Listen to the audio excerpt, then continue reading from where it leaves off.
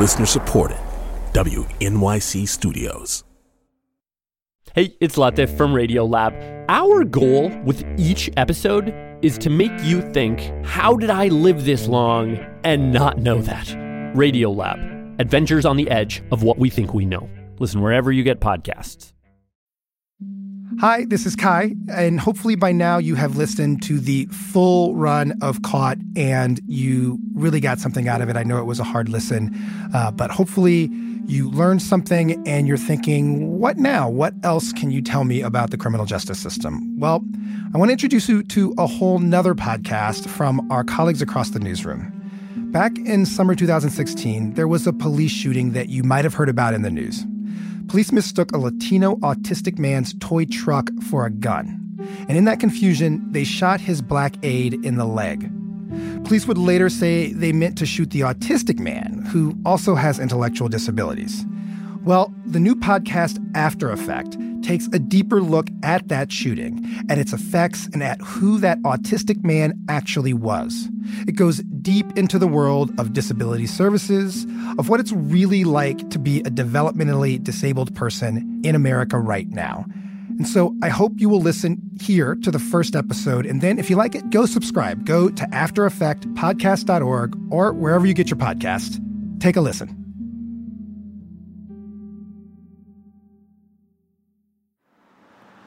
At the corner where 14th Avenue meets 125th Street in North Miami, you'll find the remains of a large gas station.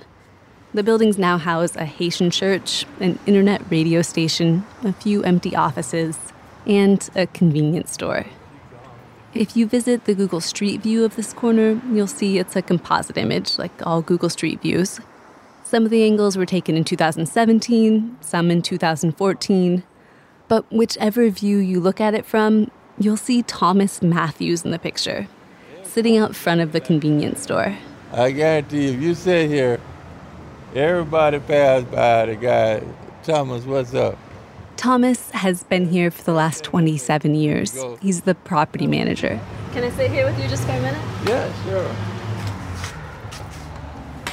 You know, this is the way I sit. I sit just like this sometimes. But I don't sit here all day, dear. I walk around. He takes me inside. Can you show me where you would see Arnaldo and Charles? They'd be right here. Arnaldo Rios Soto and Charles Kinsey were from the group home down the street, Mactown.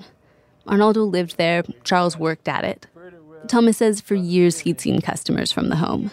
Arnaldo and Charles would become regulars. Thomas says Charles explained to him that Arnaldo was autistic. Says he could have guessed that by the way Arnaldo was always twisting a toy truck around in his hands. Says he found Arnaldo sweet. You know, they were very polite, so there was no problem. No problems until July 18th, 2016. Can you show me where you were when the cops pulled up? You maybe saw this cell phone video a couple summers ago, or at least heard about it in the news. An unarmed caregiver at a North Miami group home was shot by a cop while trying to help an autistic man who had wandered off to play in the middle of the street with a toy truck. In the video, you see a middle-aged black man, Charles, laying in a suburban intersection, hands up, next to a younger Latino man, Arnaldo. Arnaldo's just sitting with a toy truck. A cell phone camera captured it all. The police officers crouch behind telephone poles, guns out. Charles is yelling at Arnaldo to get on the ground. Please just get on the ground. Arnaldo's words are hard to make out. After 71 seconds of this, the cell phone video cuts. When it starts again, Charles is lying motionless on the street, shot. Two police officers hovering over him like they're trying to figure out what to do. Another cop's got Arnaldo on his stomach. He's in handcuffs. I'm Audrey Quinn. This is After Effect, a new podcast from WNYC Studios. The video from July 18th, 2016 was one of a terrible stream of videos that marked that summer. Another unarmed person of color shot by the police. Just 12 days before this, cops had shot and killed Philando Castile on a Facebook live stream. The day before that, Alton Sterling was shot out front of a store, again on camera. But this video tells another story too, about Arnaldo Rios Soto, the then 26-year-old autistic man, who I've spent the last 8 months getting to know. Look! Look at it! Look at it! I see. Optimus Prime truck! Arnaldo is pretty incredible, and he's been through a lot. His family left Puerto Rico when he was young, has moved around the U.S. trying to find a better life for him and them. Over the next 8 episodes, we're going to follow him and try to understand how an autistic man and his caregiver end up in SWAT team crosshairs.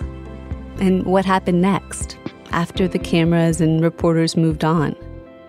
This story took me deep into a world of institutions, psych wards, and group homes. A world inhabited by hundreds of thousands of developmentally disabled adults in this country. And it says a lot about what they can and cannot do, who decides that, and about how those decisions are enforced, with restraints, with drugs, and with 3 bullets shot that day from a SWAT team member's gun. Just as this shooting epitomized the worst fears of Black families across the country, this particular shooting also epitomized the worst fears of autistic people and their families. Autistic adults who feel invisible, who feel powerless, who feel, in a lot of ways, threatened for their very survival. Just a quick language note here at the top. Dozens of autistic people I've talked to for this podcast have asked me to say autistic people, not people with autism. They see autism as a central part of who they are, not some affliction they want to be separated from. So, autistic people it is. I met Charles Kinsey, the man who was shot, at the Miami law offices of Rasco Clock. They've taken on his case. He tells me this story starts about a month before the shooting, when he and Arnaldo Rios Soto first met. I was going to be the one that was going to be working close to him. Charles worked for MacTown. It's a Miami chain of group homes for developmentally disabled people. They hired him right out of the interview as a behavioral therapist. I loved the job. I enjoyed it. Matter of fact, I was working at 2 group homes at the same time. A behavioral therapist is essentially a paid companion for the most disabled people. Usually not a lot of training, a high school diploma, pay near minimum wage. And depending on their clients' needs, behavioral therapists can work one-on-one or with a whole crew of clients. Another language note, in this industry, the preferred word is client, not patient. Developmentally disabled people aren't sick, and it's also a reminder that their needs should be the focus here. Charles was making just $10 an hour, but MacTown let him work a lot of hours, up to 7 days a week. And he took to it. The work felt good. Just, knowing that someone was dependent on me, that whatever their needs was, I was there. The group homes where Charles worked had 6 men each in them. That's typical for what's considered community housing for developmentally disabled adults. The residents went to occupational training classes midday. Then it was Charles' job to be there when they came home in the afternoon, find activities they wanted to do. We'd go to the park, we'd go take them walking. I wanted to do a whole lot of stuff there, but I didn't get a chance to get to it. Do you remember when you first heard that Arnaldo was going to be coming? Yes, I remember that. They did tell us that he was a level 1. They have different levels. The Florida State Disability Agency divides people up by behavioral needs. When people have more problems, their caretakers can charge Medicaid more money. Arnaldo had recently gotten the highest needs designation. Level 1 is more where you have to pay more attention to that client. The Florida agency manages services for people like Arnaldo. It gave MacTown a thick file that said Arnaldo was autistic, intellectually disabled, that in the past few months, he'd bounced through 4 different group homes, 3 psych wards. He'd been violent towards himself and others. That Arnaldo needed someone with him at all times. And that someone was going to be Charles. So MacTown sent him to meet Arnaldo at his last hospital. I didn't know what to expect. But I know when I first met him, I just prayed. I just said, Lord, give me the strength to deal with what you got in front of me right now today. That's it. And I just went up, and when I seen him, I just went, hey, Arnaldo, how you doing? My name is Charles. He looked at me, and I looked at him. I said, all right, we finna get ready to go to a new facility. I said, first of all, you want something to eat? So we went to McDonald's. We got us something to eat. Everything went well. Once we got to his room, we made sure that his toys was there and, his toy trucks, the one that he had that day. His lamp and his radio. He loved his radios. Charles says the Arnaldo he read about in the state's files, that was not the guy he got to know. I mean, Arnaldo was he was cool though. I really liked Arnaldo. He started calling me Charles. I like, what's up, Arnaldo? But he did have his outbursts. Like physical stuff? Yeah, and when he done got aggressive, and I had to let him know, Arnaldo, come on, we're not having that here. We're not doing that here, Then he'll calm down. He was like, okay, that's him. Okay, I like, all right, let's go back in the room, and you really had to know what he liked. And once you found out what he liked, Arnaldo was fine. Things Arnaldo really likes. Toy trucks. He always has one with him. It's a comfort thing. Listening to the radio. He loves Spanish ballads. And 90s cartoons. He cuts out pictures of his favorite characters, laminates them with tape, and takes them with him everywhere. Charles and Arnaldo actually only had about a month together, but Charles spent every shift at Arnaldo's group home alongside Arnaldo. They clocked a lot of hours. I think his mom told me that he liked computers. When I found that out, oh my God, and he's good. That's why I say, man, I underestimate Arnaldo if they want to. Arnaldo got on that computer. He taught me some things. For real. Arnaldo really knows his way around YouTube. I mean, it was more like cartoon things. He'll take me straight to the Pound Puppies, and I know when I came in that situation, Arnaldo was fine. And everybody like, you know what, we need to keep Charles with this guy. And I mean, they was trying to get it to that point, but unfortunate events happened, so.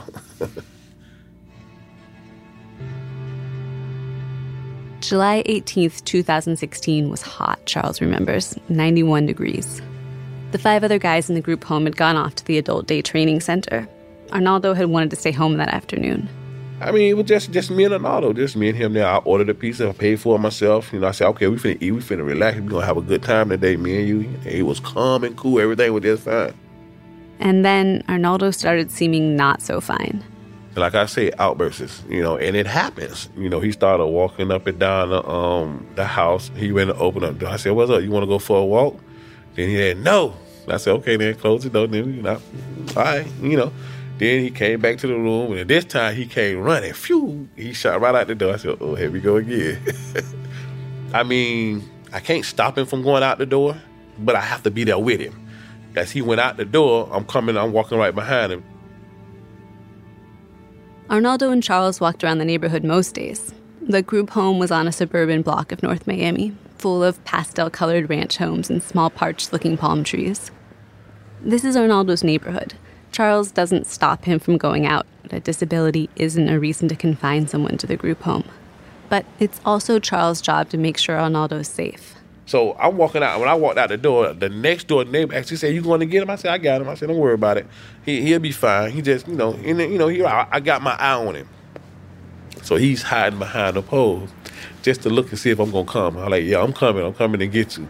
So when I get probably about a couple of feet within Arnaldo, that's why I see this car come. And the lady, Arnaldo jumped in front of the car with the truck. The toy truck. When you move around a lot like Arnaldo had, sometimes your stuff can feel more like home than your house does. So of course he had a truck with him that day. A shiny silver tanker with the logo for the Puerto Rican phone company Celulares Telefonica. He loved it so hard the front cab and wheels had fallen off. It was basically a long, thin, shiny silver barrel. He had the truck with him the whole time. So I said, don't worry about it. I got it. Just go. So she came around and, I guess she went on about her business. None of this was unusual, totally routine for Charles. But it was a little hot to be running around outside. When I get close up to him, I said, no, come on, man. Let's stop. No more. So he was like, One thing that he loved to do, he liked to flop. What I mean by flop, he'll flop and just sit down right on the ground. He won't budge. So he did that to me. And I said, here we go. Arnaldo just sat down in the road. Not exactly in the middle of the intersection, but almost. What I did is I called myself shielding him. So I'm standing over top of Arnaldo at that time, so nothing would happen to him. Now, I actually didn't want him to get up and run no more either at that point. I'm standing over him, this car here, so I'm trying to tell the cars, them to go. Y'all go ahead. I got him. He gonna be fine. And then one of the passing drivers made a phone call. 911. Hi, Day Police and Fire. What is the address to your emergency? Hey, we got that emergency. I think it's 14th Avenue on 127 Northeast. We're not going to use this woman's name because people on the internet blame her for what happened next. But what matters is that just before 5 p.m., she was driving south on 14th Avenue in North Miami. She'd just left her house, was on her way to Cross Fitness, when she got to this intersection.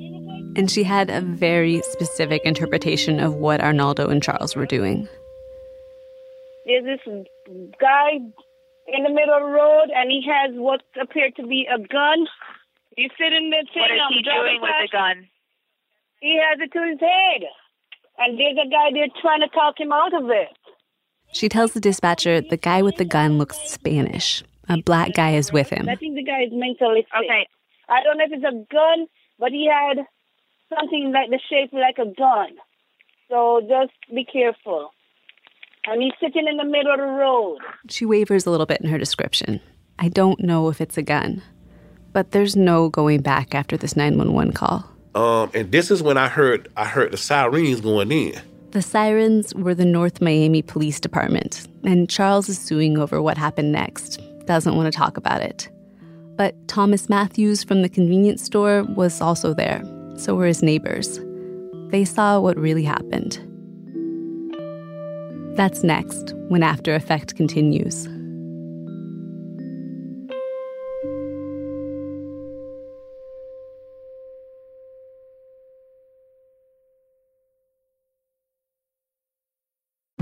This week on the New Yorker Radio Hour, Senator Raphael Warnock, a Georgia Democrat, on the election and the soul of a nation. The country has long been in a spiritual crisis, amplified by the reality of Trumpism. This November for me is much more than an election.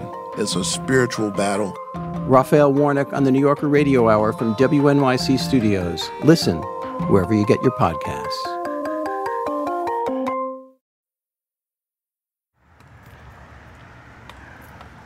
All right, I don't feel like walking way at first. See where that black car parked, the blue car?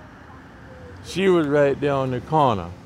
Thomas Matthews' convenience store is a block away from the intersection where Arnaldo flopped. He heard the sirens and went over to investigate. Saw Charles and Arnaldo in the middle of the road, saw a policewoman walking up. He told her right away, hey, I know them. He wanted to explain that they'd come into his store, that they were from the group home down the street. But she cut him off.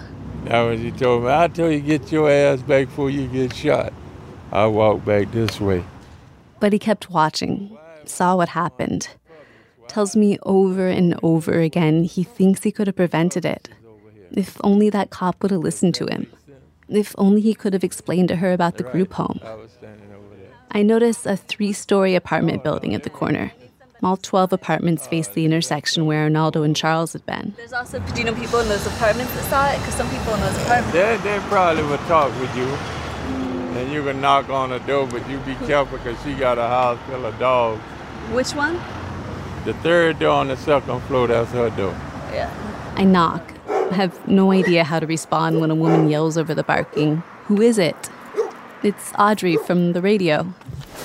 She peeks out, suggests I hurry up and get inside before her dogs get out. Thanks for letting me in. You want a cigarette or something? What's that? Cigarette? You want water? I'm good. You want water? I'm good, thank you. Okay. Maria Minerva is 56. She has maroon hair and a purple spaghetti strap tank top that shows a dreamcatcher tattoo on her left shoulder. I meet her 4 rescue dogs. Dogs in need have a way of finding me, she explains. The smallest one, Skylar, was hit by a car yesterday. He's recuperating in a makeshift nest she's made in the living room by pushing her couches together. He's got one of those plastic cones around his neck. She smokes a cigarette over the kitchen sink. Tell me about that day last summer. Were you looking out the window? No, I was in the house, but I heard the commotion, and when we looked out... She takes me out onto the balcony. Nothing happened. Okay, I stayed here. And you could hear that from here? Yeah, I'm standing here. And then the next thing I know, my son was out there. He saw everything. How's your son? He's 22. His name is Silvano. He was with the glass. Silvano Hernandez was actually the one who made the cell phone video that day. A couple hours later, he joins us in Maria's apartment. He comes in holding a can of Coke and a lit cigarette. Hey, don't bite me. I'm trying to be nice. Stop. Stop. Silvano, he's scared of you, and you know it. Damn, why he gets like that? Because he thinks you hate him.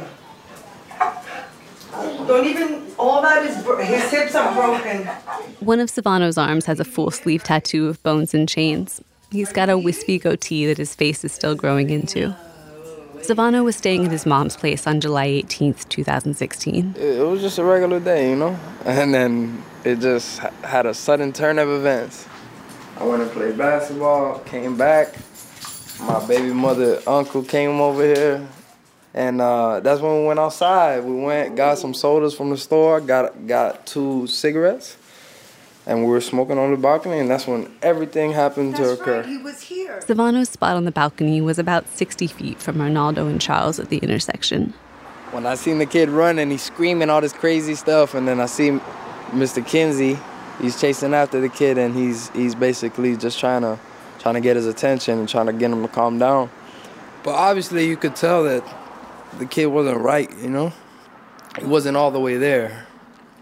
So he was screaming, and then there was a point where he sat down on the floor, and Mr. Kinsey was right there, and he was basically attending to him, you know, the whole time. Just in the middle of the intersection? Yeah. The whole time he actually said, "The police are coming, the police are coming."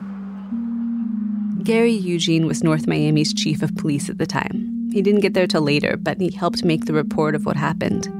He says the first officer to arrive took cover behind a cement pole. The first officers to arrive on the scene, the first one took over behind a cement pole.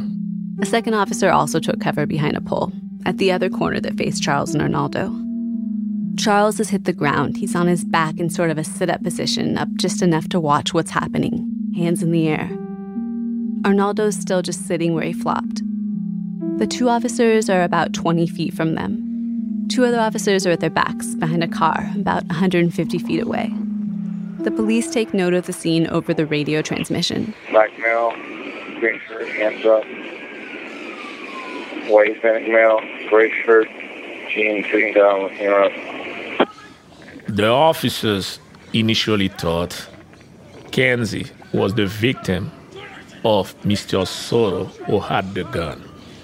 Oh, so they thought his hands were up in response to Arnaldo, not in response to the cops. Exactly. So when I seen the police arrive and they shut down the three ways to get into this block, and they all had rifles, and they were pointed at Mr. Kinsey and the kid. This was just a few minutes after the initial 911 call. Just a few more minutes after Arnaldo had gone for what had seemed like a routine walk in his neighborhood. And I'm like, at that point, I was like, oh my God, something's about to happen. Yeah, what made you think, I better get my phone out? What would you do in my situation? You know, I figured, damn, let me get this on camera, you know, because nobody's going to believe me if I ain't got no proof, you know? So at that point, I started recording. So everything the officers did were to the T. They responded, they took cover, everything was to what they're supposed to do. At least up until that point, Chief Eugene says. The police dispatch is still telling officers the same very specific story. There's a male with a gun to his head in the middle of the roadway. White Latin male wearing a gray and black shirt and gray pants. In the video Silvano took, all of this is going on, and Arnaldo is just sitting cross-legged at the intersection, looking back and forth at Charles and the officers behind the poles. This whole time, he's fidgeting with the truck in his hands. Charles Kinsey stays on his back, hands up. right there, the police are just pointing their rifles at them. They're not really doing nothing at this point. They're not trying to communicate with them. They're just telling them to lay down.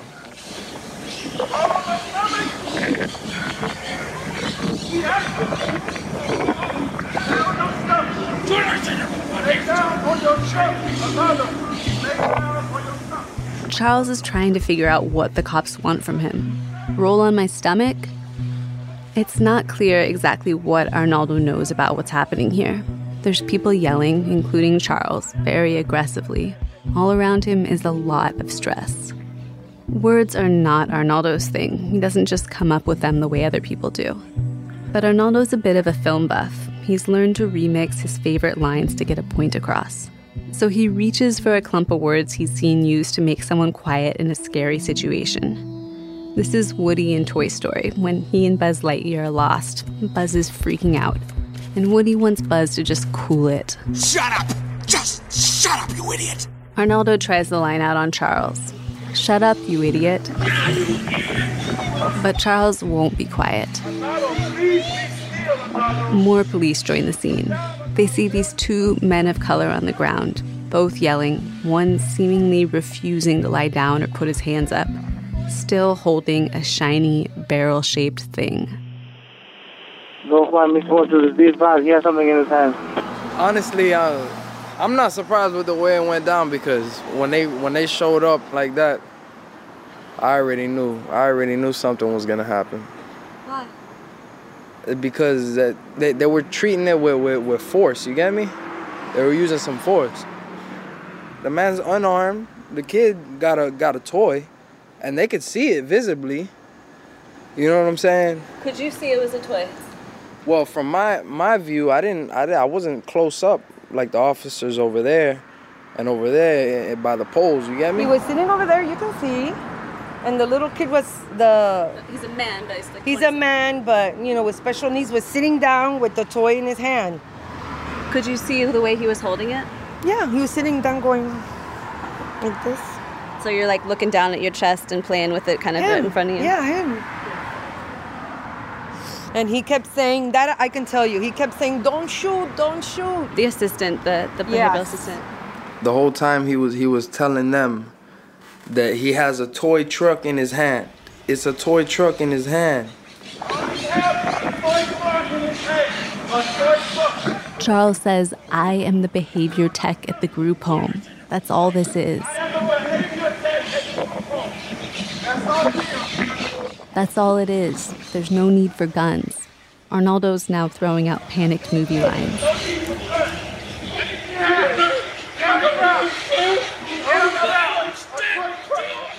In Silvano's cell phone video, Arnaldo then looks up, sees the officer behind the telephone pole with the gun cocked up against his face, and seems to mimic him.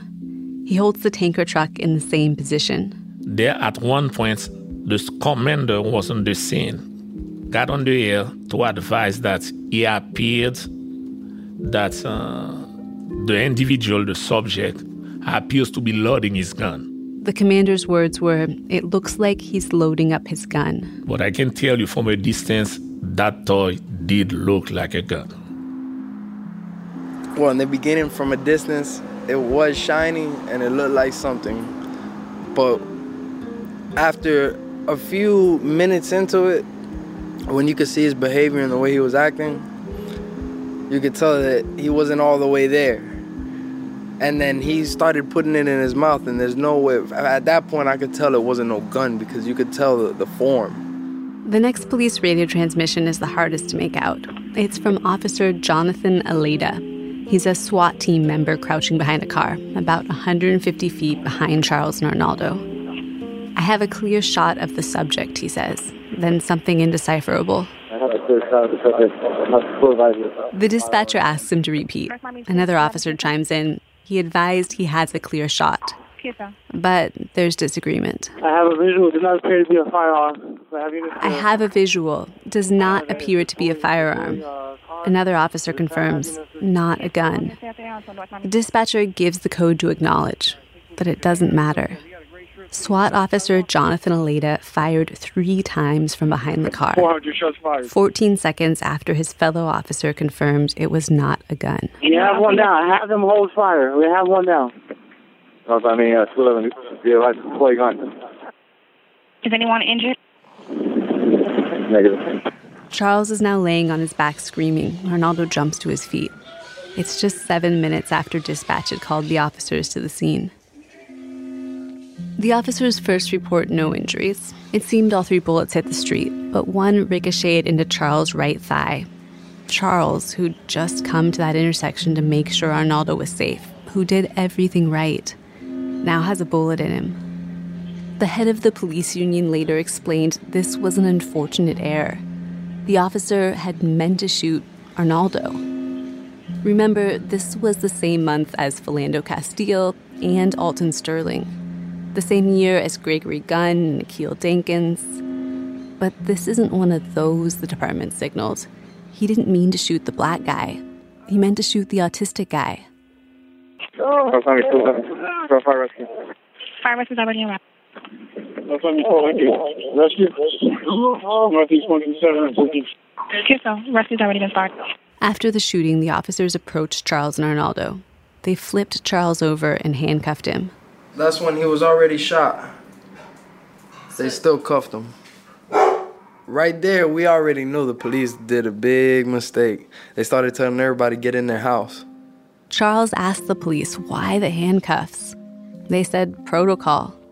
They kept him there handcuffed on the ground, bleeding with a bullet in him for at least 10 minutes until the EMT came and made them take the handcuffs off. Charles remembers being afraid he was going to pass out. The officers handcuffed Arnaldo too, pressed the front of his body against the street.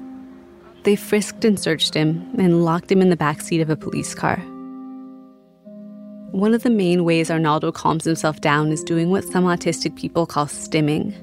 Waving his hands, twirling an object, repetitive, meditative movements. For 2 hours, Arnaldo sat handcuffed in the back of the police car, unable to do these movements. A witness said they heard screams. Detective Michael Gaudio came to take a lead on the scene. By this time, the head of Arnaldo's group home had gotten there, told the police about Arnaldo's disabilities, asked if he could see him. But Gaudio had told another officer to take Arnaldo back to the station. No, sit down, just lie back. He's okay. This is a video of Arnaldo's interrogation. It's taken by a security camera from the upper corner of a gray, closet-sized room at the North Miami police station. 2 officers enter with a handcuffed Arnaldo. It's a little over 2 hours after the shooting. Okay, Arnaldo. My name is Detective Gaudio. I'm with the police department. You know who the police are? Sir. Yes, sir. Yes, sir. Okay. The camera shows Arnaldo's face and the back of Detective Gaudio's head. They're seated at a small white table. The other cop stays out of view. Do you know what happened today at all? Yeah. What happened? You were feeling kind of bad? Yeah. Okay. We can't know what Arnaldo was thinking here, but he seems to take a reasonable strategy. When faced with authority, when in doubt, be as agreeable as possible. Do you remember what happened? Yeah. Can you tell me? Yeah. Go ahead, tell me. Uh-huh. It's a strange scene. The cop seems unsure of what he's going to get here. Okay. Yes. Okay. Do you know Charles? Charles? Yeah. The guy that was there with you? Yeah. How do you know him? Do you know? Yeah. Detective Gaudio was told Arnaldo either had mental problems or was on drugs. Neither he nor the North Miami police would respond for comment. Where were you going tonight? Yeah. Do you know what you had in your hand? Yes. What did you have in your hand? Yeah. What did you have in your hand? It is so hard to know what's going on here. When I interviewed Gary Eugene, the police chief with the Haitian accent, he said as much to me. He was fired after the shooting. He's now suing for wrongful termination. After the interview, he told me, "You know what the city should have done right away is say we blew it." "Do you think you blew it?" I ask him. He looks at me and nods, then adds, "But this I cannot say." Emil Holland, one of the commanders who was there that day, also lost his job.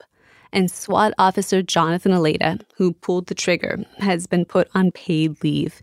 He has a criminal trial set for mid-2018. It'll be the first time a Miami-Dade County police officer has been tried for an on-duty shooting in almost 30 years. What did you have in your hand? Do you know? Yeah. I keep going back to this video from that night. To Arnaldo in a tiny room with 2 cops at the North Miami police station.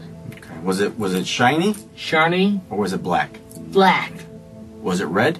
Red. Or was it blue? Blue. Okay. Okay. You have to ask yourself, why is Arnaldo even here? How does a walk outside with a toy truck in your hand end in a place like this? At one point, Detective Gaudio pauses, like he's gonna stop. Compliments Arnaldo's Ghostbusters shirt. Ghostbusters. You like Ghostbusters? And then continues. Did you want to hurt anybody tonight? Yeah. Who did you want to hurt? Uh-huh. Okay. Yes. Finally, it ends. Do you want to go back home now? Yeah, go home. Okay, Arnaldo. We're going to take you home. Okay? Okay. Okay.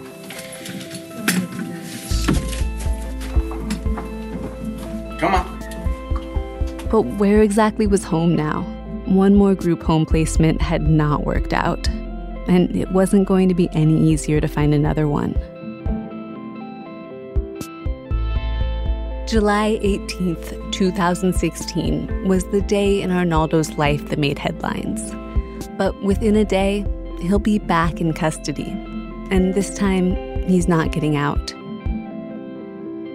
Next, on After Effect, I needed to find out more about what happened that next day. And the day after that. About the fight Arnaldo and his family have been fighting now for over 27 years. And how everything changed because a passing driver misunderstood a little toy truck. Everything. After Effect by Only Human is a podcast from WNYC Studios.